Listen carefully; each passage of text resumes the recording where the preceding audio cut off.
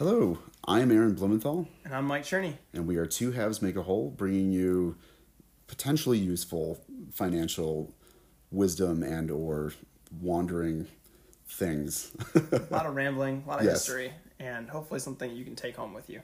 Yeah. So we've been off for a couple weeks, so we're back now. And we wanted to cover a topic that impacts everyone, has been a hot topic in the news probably for the last year or so. I would almost say forever. Forever. Yeah, that's probably better. But we want to talk about taxes. Yes. And there are very, very specific reasons why. But let's first actually start out with a little bit of history because that's my favorite thing in the entire world. Okay, so taxes really date back kind of to the beginning of time. Some of the earliest cities that we know in existence, actually one of the first documents that we know in existence is actually a tax document that I think was written in cuneiform. I am not 100% certain on this, but I think it's from the city of Ur. It is very old, and it literally is on a clay tablet saying here's who paid what in taxes, right? Taxes have gone through the centuries, and taxes have come in different forms. So actually, people say that one of the reasons that the Roman Empire started failing was due to misuse of taxes and taxable revenue.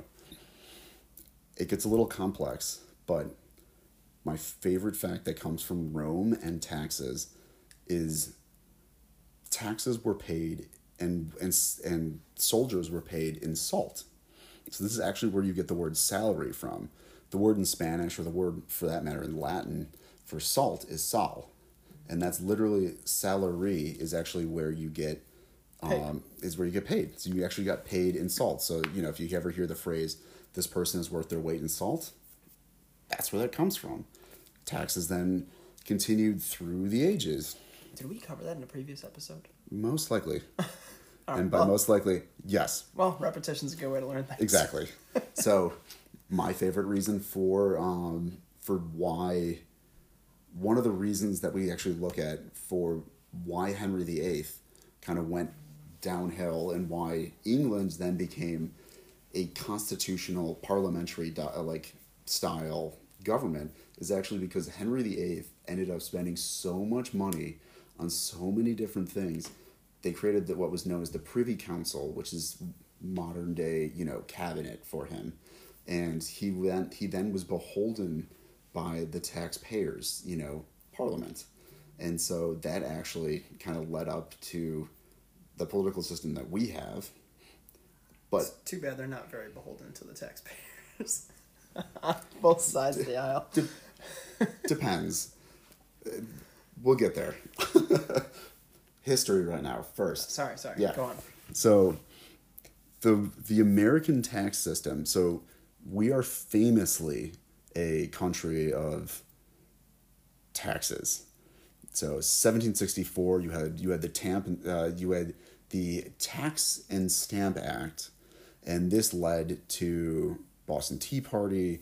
This led to chance of taxation without representation, right? So they were right. So Britain was regulating the price of tea within the United States. This is all very famous. Everything from Hamilton to School of Rock talks about this. But basically, we didn't want to be taxed if we didn't have a say in it, right? Because we didn't actually have anybody in Parliament in the UK, England at the time, that to represent us. And the king King George, I think it was the third. Yeah, basically said, LOL, nope. When we were like, can we get some representation here? He's like, no. The interesting thing, though, I think this really doesn't get talked about in history school, was that King George was actually getting squeezed from the other end. Oh, yeah. Which is why the taxes kept rising on the colonies. So the reason that these taxes were going up was because the 7 Years' War, which in the United States is known as the French and Indian War, had to be paid for. The other side note, 7 Years' War, the first official world war. I know we call World War I and World War II in the 20th century, the First and Second World Wars. This really is the First World War. You had battles in India. You had battles in what is now modern day, Jakarta in Indonesia. You had battles in Europe. You had battles in North America, right? There were literally battlefields all over the world. From all the superpowers in Europe. Exactly. They were all fighting each other, whether it be in proxy wars or whatnot. And proxy wars where you use the local population to fight for you instead of your own soldiers. Against your perceived enemy, who most likely is also fighting via proxy. Which is kind of sad. It is very sad. Then you're using two peoples who don't care to be fighting with each other, now fighting on behalf of somebody else. That's a whole other topic. That is a whole other topic. But I wanted to explain the background. That's very valid. So yeah, actually, like you said, they were getting, so in the UK they were getting squeezed because this was like, this was a tax scheme, and they had to continue this. This actually leads to mercantilism, which is basically the reason we were getting taxed in the United States is at the time, the colonies, is because Britain had this system of what was called mercantilism, and basically it means you have a captive market, right? So envision you go to Disney World, right? If you are in Disney World and you are now a citizen of Disney World, you are paying taxes with the most expensive food, right? Like Disney doesn't let you bring in, to my knowledge at least, or at least last time I went. Well, not to their knowledge. Yeah, not to their knowledge. Yeah, they don't let you bring in like, a 4-course meal. You have to purchase in the park. So you are most likely paying $80 for 2 things of Coca-Cola and a burger and fries that are, mediocre at best. Yeah, we'll go with that. We'll keep it PC. So that's what like mercantilism is, right? You have a captive audience. So the colonies were this captive audience, and they were shipping things out to us, and then as a result, the whole system just like essentially collapsed because we were like, nope. So whole bunch of other things. We're gonna skip ahead until the Civil War. So basically 1776 all the way through until the Civil War in the 1860s. So that's where modern taxes in the United States start. So in the 1860s, during the Civil War, we had to pay for the Civil War. Just like Britain had to pay for the 7 Years' War by then taxing us. Yes. And so, how did they do that?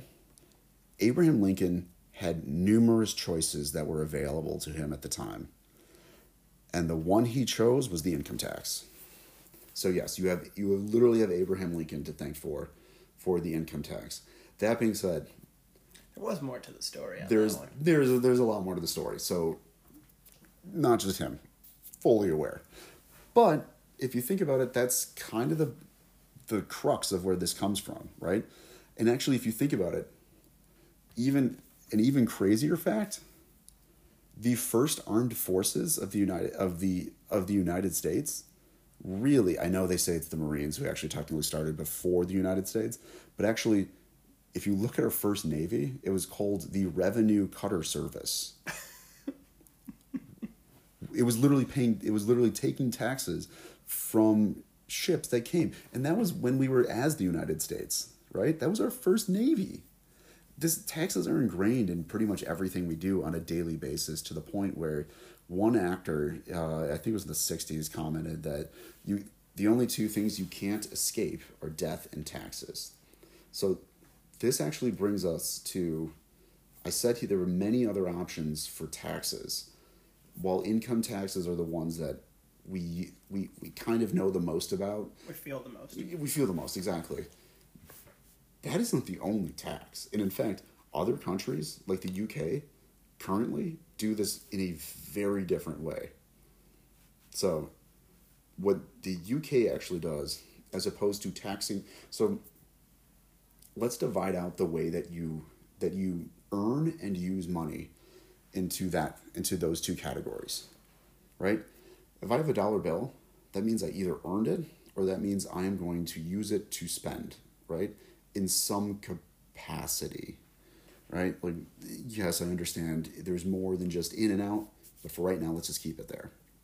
So we in the United States mainly do a majority of our taxing on citizens through this income tax. On the other end, though, there's what's known as a VAT, or a value-added tax, and that is a tax that is attached to spending, right?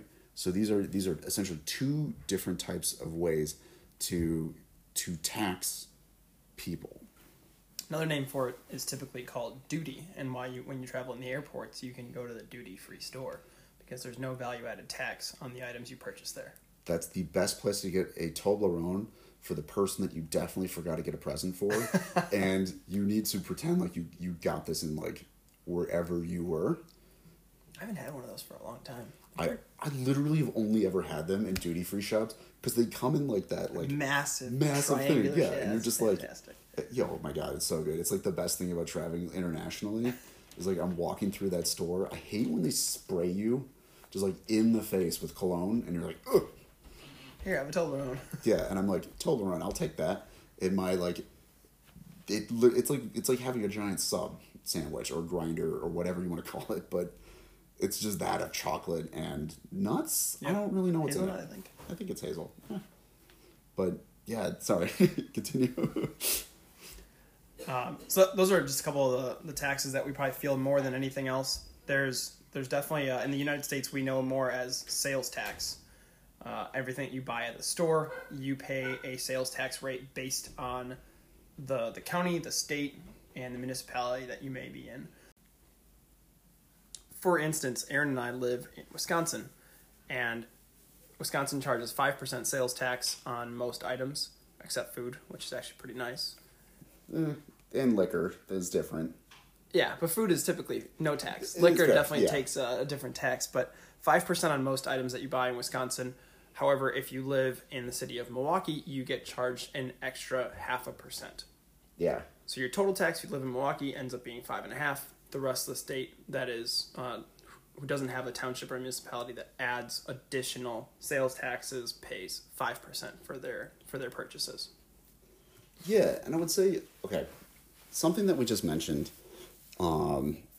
is that we kind of just we implicitly said this, but there are, I know I was about to say implied. Yeah, implicitly implied. I know I was about to say that, but those are flat taxes, right? That 10%, that 5%, things that we know, 15% on on capital gains, which I know is an income, right? But that 15% long-term capital gains, that is a flat tax, right? That it applies to every individual the exact same way, as opposed to what are known as regressive or progressive taxes, right? So progressive, oh my God, I can't believe I just said it like that. But progressive taxes, the way that those work, as opposed to having that 15% flat or that 10% flat for everybody, the more that income taxes are actually progressive. So the higher you make, right? Everybody says, oh, you're going to go into a new tax bracket. What that really means is you're going to be taxed at a higher rate because you earn more. So that is what's called a progressive tax. A regressive tax is the opposite. The less you make, or the less that there is of something, the more that you're going to pay for it. I'm struggling to think of any right now. I know that there's some with like luxury taxes, actually. If it's one of a kind, you're actually going to pay substantially more, right? Some artwork kind of falls into these categories and stuff like that. The creations, some crafts do. But for the most part, that you will only experience flat or progressive taxes. Yeah, on the progressive tax side for income, as an example, when you get up into that next tax bracket, it doesn't actually mean that because you've moved to that next tax bracket up, that all of your income is then taxed at that higher rate. It's every dollar you make over that amount. So say if the threshold was $100,000 and you were paying 10% tax up to $100,000, so I don't remember the tiering offhand. Yeah. But say if you were taxed at 10% up to $100,000 and then you were taxed at 20% over $100,000, then for the first $100,000 you made, you would get taxed 10%, which is $10,000. And then for every dollar you made over $100,000, say you made $200,000 that year, then you would you would have to pay $10,000 in tax for that first 100, and the second 100 you'd actually pay $20,000. So your total tax would be $30,000. Your realized tax rate or your actual tax rate would then be 15%. Yeah, exactly. And then you've heard people use the word standard deduction.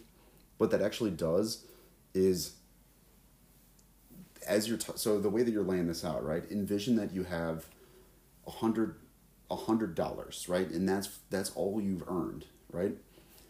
The standard deduction is going to reduce the amount that's taxable, right? So suppose that the standard deduction is $24, right? You remove those $24, now you have $76. That's what you're getting taxed on. Suppose that, the Out of 100, not out of 100, 1,000. yeah, not out of 1,000. So yeah, out of 100. So you have $76 that you're going to be taxed on, right? Now suppose that the first tax bracket takes you up to, $10. So, and it's like 1% off of that $10, or we'll call it 10% just to make the math easy. Your first $10, $1 gets taxed, right? Now you go into the next tax bracket. Suppose that next tax bracket's going to pull you up to $50, right? And it's going to be 20%. So for the next percent, now you're going to pull those 20 out, and you continue until you basically hit the highest tax bracket that you're part of. So that's kind of how it works. That was an extremely terrible math example. So just trust me, it is not the same. It's very similar to those problems with that you did in school, where it's like what percentage of this, what percentage of that, and build from there.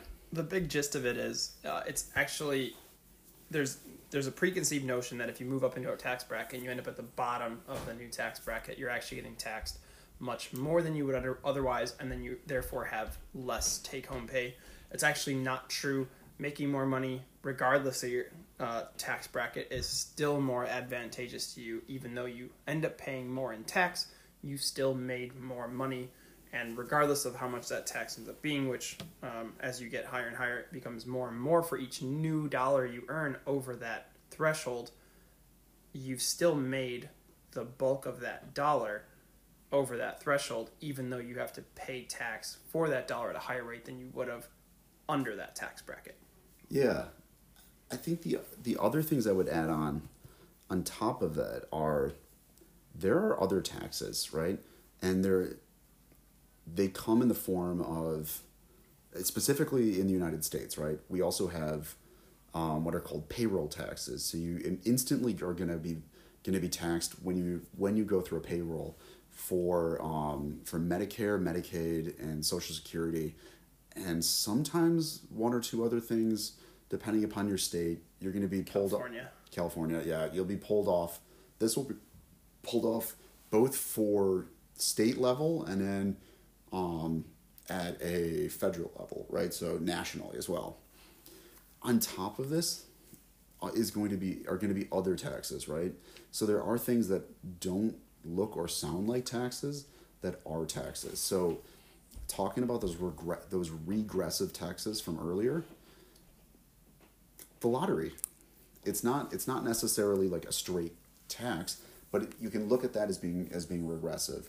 Same with what are known as sin taxes, right? So the taxes that you get on winnings from either the lottery or from gambling or even alcohol.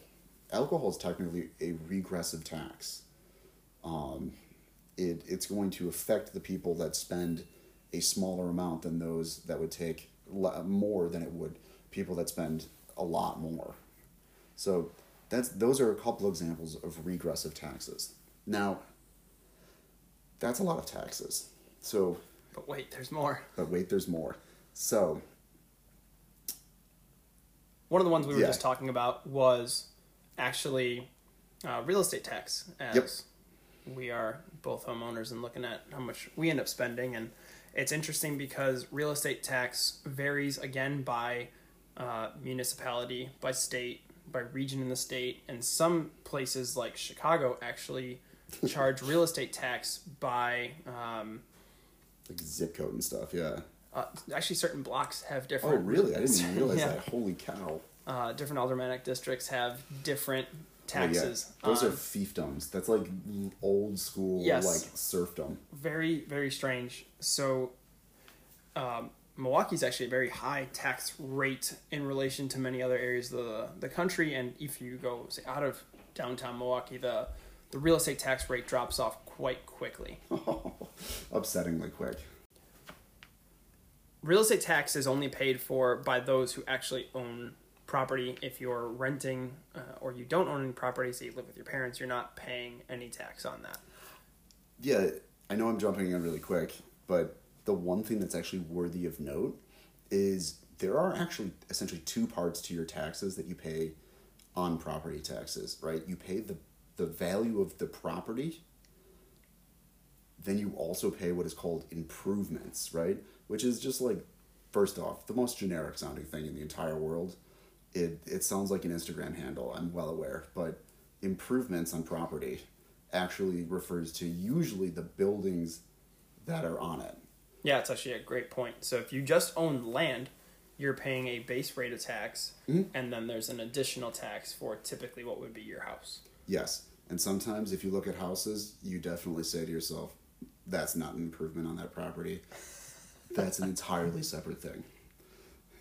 Basically, 1990s design hell is my least favorite thing in the entire world. McMansions, those definitely, I think, those are a blight, and they should pay higher taxes. That's just my personal opinion. Sorry, carry on. However, sometimes it'd be funny if we actually had to make some rules on that stuff. It would. Oh my god. I would definitely have an all-star tax. I don't for Smash Mouth's all-star. I don't exactly know what I would do with this money, but I just think that it should be taxed Every time someone plays it. And Nickelback. I feel like there's like a list of bands that I would just be like, you're getting taxed. Can I tell a terrible joke? Yeah, go for it. Do you get a Nickelback on the taxes every time someone plays it? I would give you a high five. Let's move on. Let's just move on. Sorry, continue. There are actually a slew of other taxes that can be levied against people, right? There's, we can go into, I guess we can list them out. You could Wikipedia listed, U.S. taxes if you want to find out more. Some of them you may know about, some of them we've covered. But it wasn't at quite the point we wanted to get to in this episode. We wanted to kind of lay out some of the history, and then jump into some interesting facts about taxes that you may or may not know, or you had some inklings of, or you wanted to potentially know more about. And that is taxes or loopholes or deductions that can be made on the extremes of the income scale. Yeah. Okay, so if you add all of these taxes up, right? So you add the regressive taxes, the progressive taxes, you add the income taxes, right? So if you essentially add all the VAT, value add tax, and you add all of the income tax, and you look at it as a percentage of the income of each individual in the United States, you would notice there are 15 people that aren't paying their fair share, right? I say 15. I actually don't know what the exact number is, but if you actually looked at this, it would look like a bell curve, right? Technically a leading bell curve, but that's a different story. So people, rightfully that don't really make any money, aren't paying usually a substantial amount of tax. That being said, the taxes that they do pay, they end up paying are a substantial portion of the amount that they do make. Right? Think about it. If you're paying 10% or 20% or whatever on earning $100, that's a substantial portion of what you're making. Versus the middle class, on a relative percentage basis, pays approximately the exact same amount. So say if one person makes $1,000 and they pay $100 in tax versus the guy who makes $100 and pays $10 in tax, both paying 10%. So relative to your income, you're paying the exact same amount. But the crazy thing comes when you're talking about the exceptionally wealthy in the country. And this isn't the famed 1%, because the 1% is actually a shockingly large number of people, and those people are paying a lot of money in taxes, despite what the rhetoric leads you to believe. There's a portion of the 1% that is, I think it's 0.1. It's less than 0.1, or it's about 0.1 of the total population. But now is where the curve starts to go vastly the other direction, whereas the poor and what the percentage of their income that they're paying in tax is high, even though the dollar value of the tax is low. When you're on the other side of the scale, the portion of income paid in tax on the exceptionally, 0.1% of the population wealthy scale are paying a fraction of what everyone else in the country pays relative to, can't say their income because that's the loophole they found, but relative to their wealth and their wealth generation, generation being like how fast they can accumulate wealth, which for most people, normal people, is called income.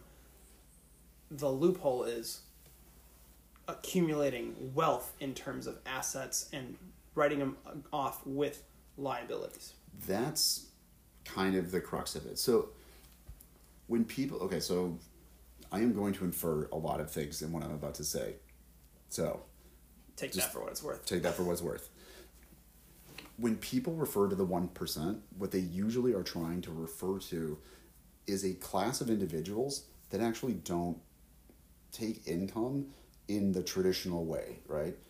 Every 2 weeks or every month, they don't receive a check from their company where there's line items for, payroll tax to be pulled out. There's line items for, for all these other taxes and for things like that, right?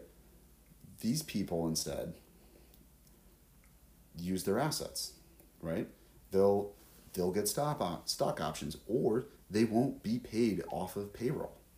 So as a result, at the end of the year, they are going to be paid. They are going to pay taxes off of what they earned based off of usually just their assets, right? And as we've talked about before, if you're holding something for a while, over a year, it goes into a long-term capital gains tax. So as opposed to having a marginal tax rate of 35%, your tax rate's 15%, no matter how much you make, right? Then the other thing that's really crazy is those payroll taxes, they get cut off at a certain point. If you're making over I don't know what the cutoff is, but I think it's like 150,000 or 250,000.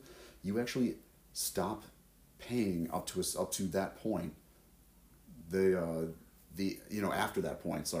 After that point, you used to actually stop paying payroll taxes. Which is funny because everyone else is paying, I think, about 3.5% for Medicare, about 4% for Medicaid, right around there. So 7% for Social Security, and then the mega wealthy, because they don't have that payroll tax that you're getting on your typically biweekly check, they're not paying, or if they hit this threshold, I suppose, as well, they no longer have to pay into those systems. It's cheaper to be wealthy, which is phenomenal. Yep. The other thing is, and so where a lot of this comes from is something we've talked about before, which is risk, right? So people that are wealthy usually actually don't bank at we'll call it the front part of the bank, right? They don't use, so even in retail banks, like Bank of America or, some of the smaller credit unions or credit bank or, smaller banks, people that are wealthy actually don't bank at the front counter. They bank at what is called private banks. So these are banks within a bank, right? These actually deal with the assets of what we traditionally call, wealthy people, right? But for the most part, this is pretty much anybody that makes an accumulative household wealth above, I think it's $250,000. And as a result, how if you get what's called, like overdraft charges, you get all these different charges. Private bank customers usually don't. In fact, they actually get preferable rates for any loan that they take. And then not just that, they also usually get preferable return rates even for usually non-earning bank accounts, right? Like if you look at your bank account, your just standard savings account, it's usually like 0.01% or something. Yeah. But essentially nothing. Yeah. But if you actually go to a private bank, it might be as high as 0.2. Right? And this is a bank within a bank. Like Bank of America has this.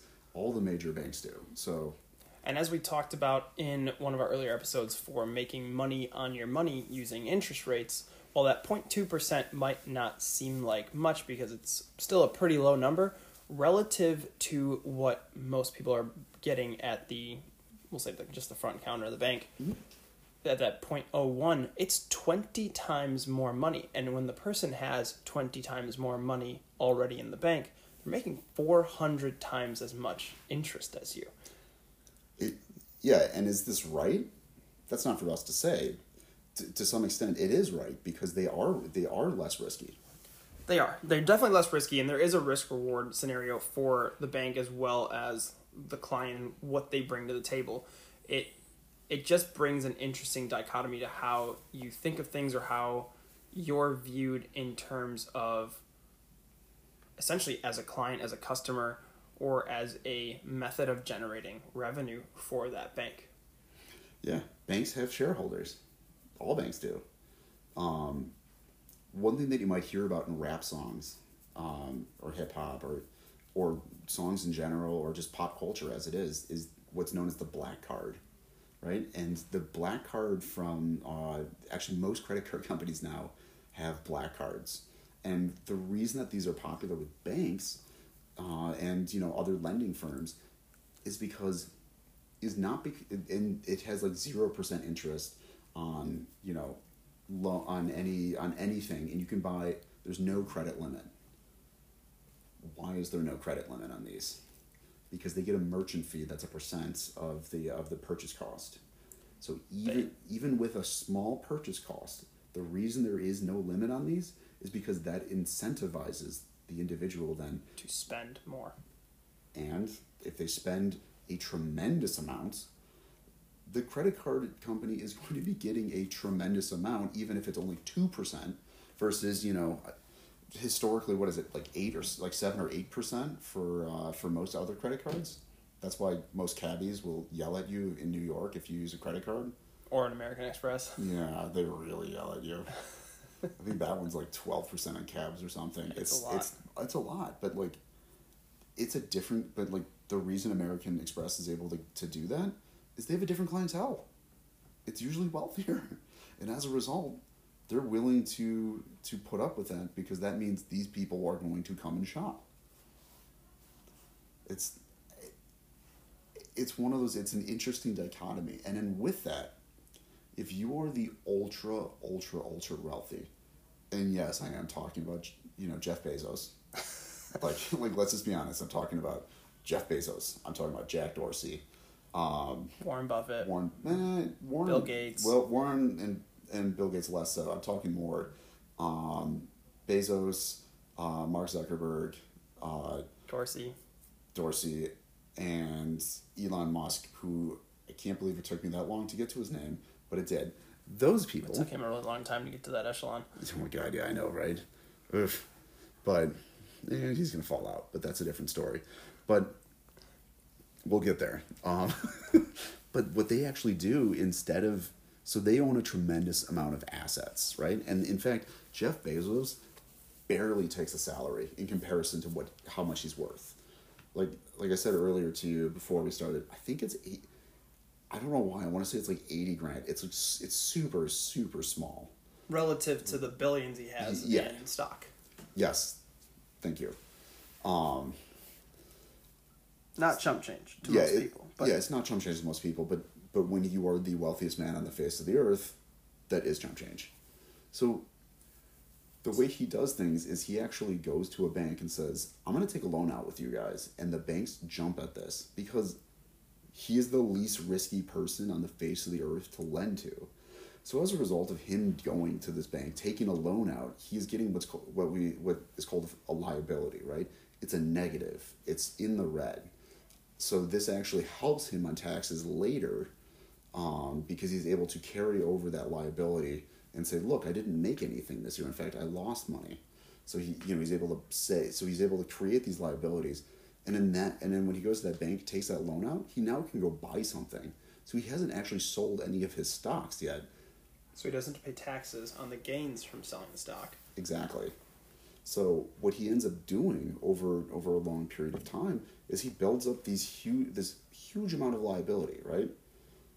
And now when he sells a stock, or when he sells stock, because those liabilities have carried over for so long, and the banks are happy to take, like when, I think it's like right now interest rates are like for houses are like 3.5. 3 for a 30-year. Yeah, 3 for a 30-year, right? They're willing to lend to Jeff Bezos at basically what you and I get for our, for our savings accounts, like 0.001 or something.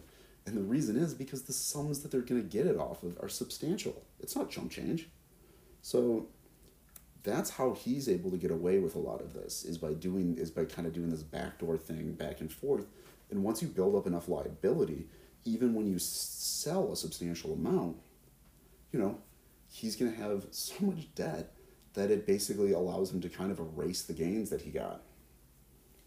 Yeah, there's actually a really great article. I think I sent it to you earlier. I was going to put it up on our Facebook page. It was either from Forbes or the Wall Street Journal, talking about how the mega wealthy are paying tax at a fraction of their net wealth. Because again, if you're not taking a salary, you're not paying payroll tax, you're not paying FICA or Social Security.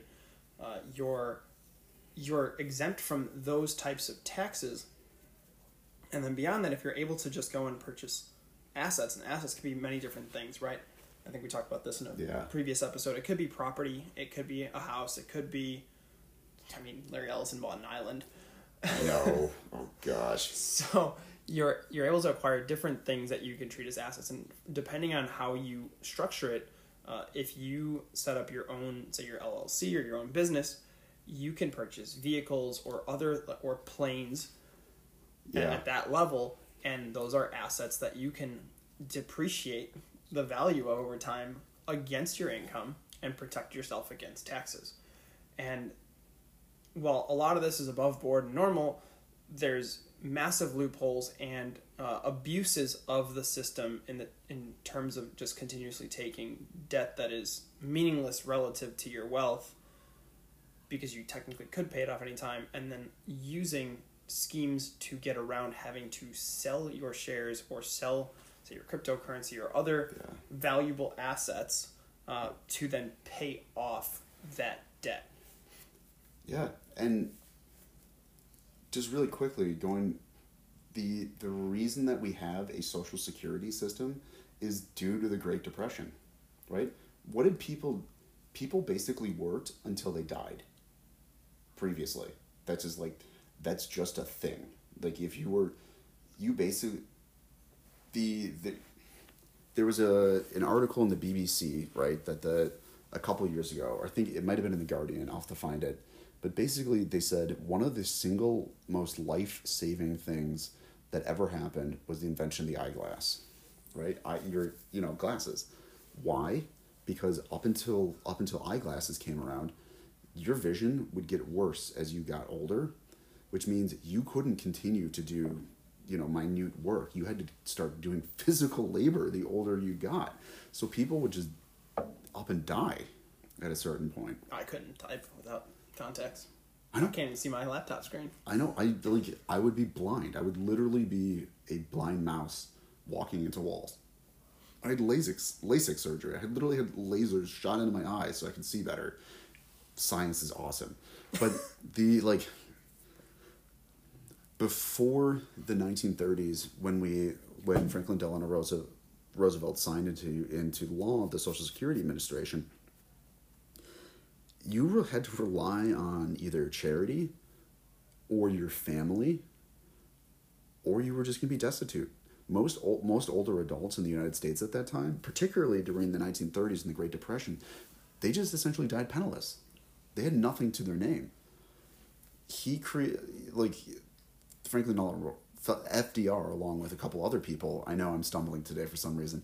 I have no idea why, but FDR, along with a couple other individuals, basically created the Social Security Administration to prevent that from happening. So if you look at other countries, you'll hear welfare states, or you'll hear benefits or something along those lines, benefit states. Scandinavian countries do this to a great extent. But a lot of this actually comes back to that, we Great Depression in the United States, and it is a worthy thing to go to have for a country, right? It makes sure that people are actually able to take risk. There is where the political debate, in my opinion, should actually be, is at what point does it mitigate people wanting to work, right? There's a difference right now. The whole concept of like welfare queens and whatnot, I think is distracting from what is actually going on. This is a political rant now, so I apologize, but I think there is a balance point between the two, right? I don't know I have no idea where that is, because the reason 401ks exist is because of a weird loophole in the law that started around like the 1980s, and people were able to exploit it so they could pre-tax pull money out, right? It's literally just a misworded sentence in a tax law that someone found, and people started using this instead of pensions. Pensions have their own problems, don't get me wrong, but that used to be the way that things would go. It's called the three-legged stool, right? So this is actually where I know financial advice is going to sneak in.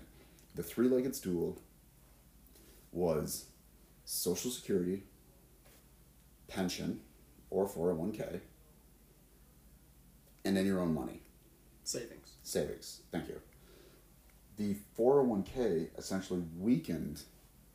The 401k was meant to add, the guy that found this loophole and started essentially selling the idea actually meant that to be a fourth leg on this three-legged stool. However, companies are like, snip, and it weakens that pension leg. So it became a two-legged stool, but most Americans would not be able to survive a $500 emergency charge. So the savings doesn't exist. So now you're on a one-legged stool, Social Security. Or welfare. And that's the issue, right?